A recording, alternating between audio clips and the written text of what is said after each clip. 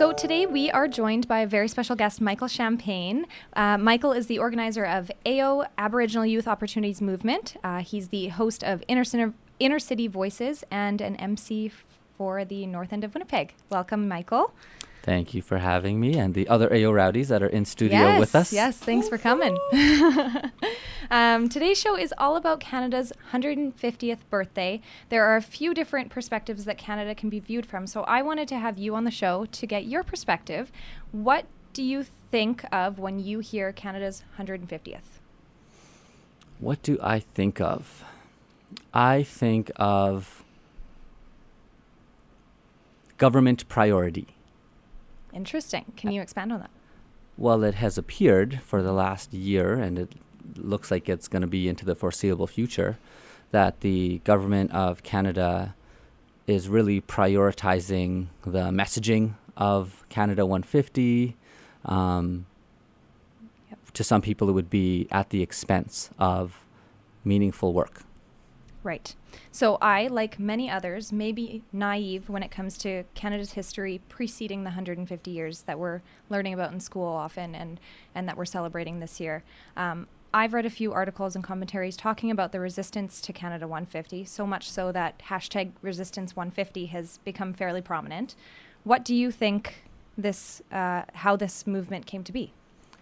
Well, I think there are a few elements to my understanding of Resistance 150.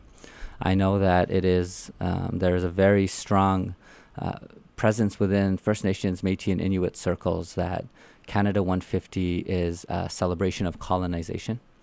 And as many of us know from the Truth and Reconciliation Commission and their calls to action, for many of those 150 years, Indian residential schools were operating in Canada, deliberately separating Indigenous children from their families and their home communities. It continues to this day, especially here in Manitoba, under the child welfare system. Mm-hmm. And and also if we take a look at health outcomes for Indigenous peoples in Canada, we see Indigenous youth suicide crisis. We see many communities that are under boil water advisories. We see many communities that infant mortality and general health of communities is extremely poor, which leaves many of those communities and the relatives of those people asking the question, what exactly is it that we are celebrating? Mm-hmm. Some people will know that a little over a year ago, the Canadian Human Rights Tribunal ruled in favor of the First Nations Caring Society, Cindy Blackstock, and the movement to honor Indigenous children and provide equitable services for First Nations kids. As of Aboriginal Day, the 21st, it was 510 days of inaction from this government from the time the tribunal said you need to stop underfunding child welfare supports for children. So that's 510 days plus the distance in between of the government saying, we love Indigenous peoples, we want to help Indigenous peoples. Meanwhile, there's literally a human rights tribunal on the table here, mm-hmm. where the government is not acting. So this leaves many Indigenous people asking the question, what exactly is it we are celebrating? And what is a priority to mm-hmm. Canada? Because right now, this celebration is a priority, and equitable services for Indigenous children is not a priority. So many of us are not going to be engaging in Canada 150 or celebrating. Mm-hmm. Instead, on that day, we will be reminding Canadians and all those who choose to engage in Canada 150 that we are still here and that our children's lives matter even more than fireworks. That's great. Yeah, I love that. And you're obviously a great speaker. You're a leader in the Indigenous community, especially to youth. Have you seen any conflict from Indigenous people who are choosing to celebrate Canada 150? Well, there's definitely many First Nations, Métis, and Inuit folks who are engaging in Canada 150 signature events and activities. Myself included. I spoke at Pembina Trail School Division recently on mm-hmm. Canada 150, and one of the things that I really wanted to remind the 15,000 students who were at Investors Group Field for that event was that as much as this is a celebration, my message was that we all have a responsibility, and we all need to fulfill our responsibility. There is this identity that is being celebrated right now of Canada as nice, Canada as peacekeeping. Well, it doesn't feel peaceful when the government continues to separate Indigenous peoples from their lands or Indigenous children from their families. There's also no cause for celebration when we look at situations such as Jordan's Principle, where provincial and federal governments are continuously fighting over who has to pay for healthcare services for Indigenous kids. And unfortunately, Indigenous children die while that argument is happening because they aren't able to access the necessary health services. So if we're going to be honest about who Canada is it nice that Indigenous children are dying because governments are squabbling over who's got the bill? I don't think so. No.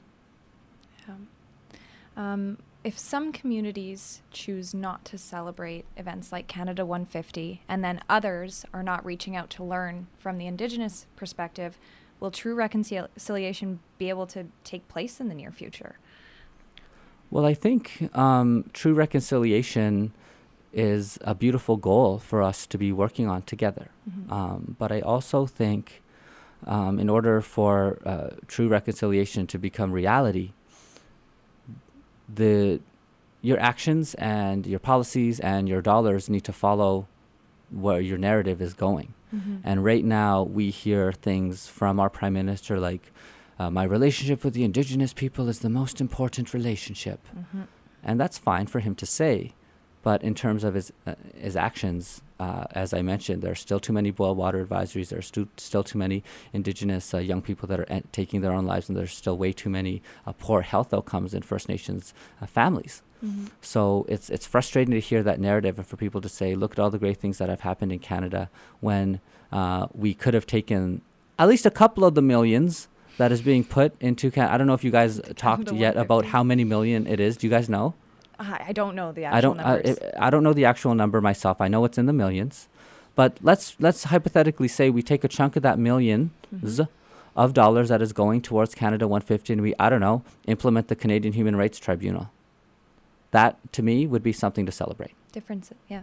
That would make a difference. Yeah. And looking forward 150 years, how can we align ourselves so everyone can celebrate Canada together? I think as much as difficult as this may be for people to comprehend, I think that this is the truth.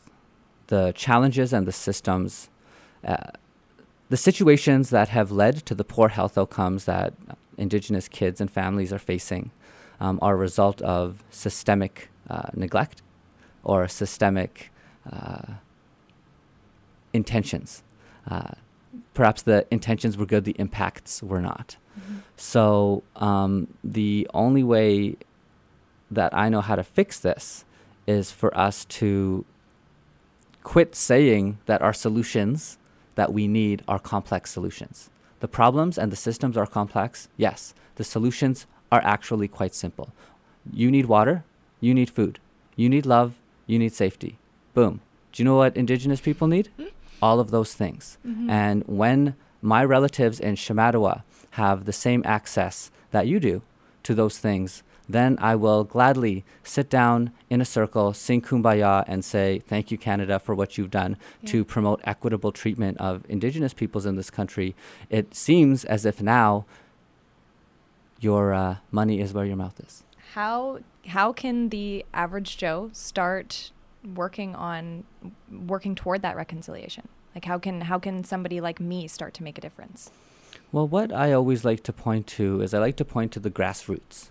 I like to point to what I'm often referring to as the village, urban Indigenous volunteer-led initiatives. Initiatives such as, of course, Aboriginal Youth Opportunities, Meet Me at the Bell Tower, but also initiatives like Drag the Red that bring closure for our missing and murdered Indigenous women families.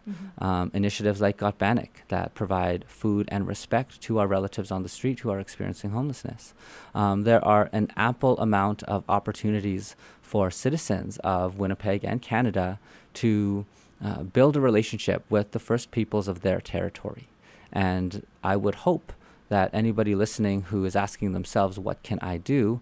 In Winnipeg, we are extremely organized as an Indigenous community. And so there are weekly opportunities every single week for you to help us with the initiatives that I mentioned and many more. So the best thing that I can say for individuals to help with reconciliation is to build a meaningful relationship with the First Peoples in your territory and lean on that relationship to help dictate which actions you take. Because I can't give a blanket statement right now to say step 1, step 2, step 3, this is what I want Canadians to do. But I can tell you step 1. Yeah. Step 1 is build that relationship with the First Peoples in your community and ask the question, what can I do to help? Don't show up and say, I have the answer, this is what you do. Don't approach an Indigenous community group or a First Nations person and say, I have all the answers. Because we've heard it before. And clearly, no one has had any of the answers, despite all of the people who said that they did. So please don't say that. But if you approach it as a human being, and you say, hey, I'm sincere about this, I promise you, the individuals that are also sincere in the Indigenous community about reconciliation will treat you with one of our foundational teachings, and that teaching is the teaching of kindness, where we have to understand and appreciate that not everybody is privileged to grow up with First Nations teachings in their life, and maybe some of the teachings that we have within our community, like the respect for the land, like the priority for our families, like respecting our knowledge keepers and elders. I truly believe that those values within Indigenous circles are values that Canadians could embrace as well. But it's only going to happen if we build a relationship, and it has to be a relationship that honors and respects reciprocity. Reciprocity meaning if you want to come and help me out with something, that's fine and good, but I certainly hope you're making space in your life for me to help you out with something as well, because we ain't charity cases. We have a lot to give. And I can at least speak on behalf of many of the young people that I've been able to connect with. We're educated, we're active, and our example is our message. So we need all the helpers we can get to help address some of the inequities we've discussed here today. Amazing. Love it. I think this was such a much needed conversation, very important thing to talk about. I'm really happy that you could come down today. Thank you so much for being here, Michael. Thank you. And the rest of you. Yes, thank you for welcoming us for into coming. your studio.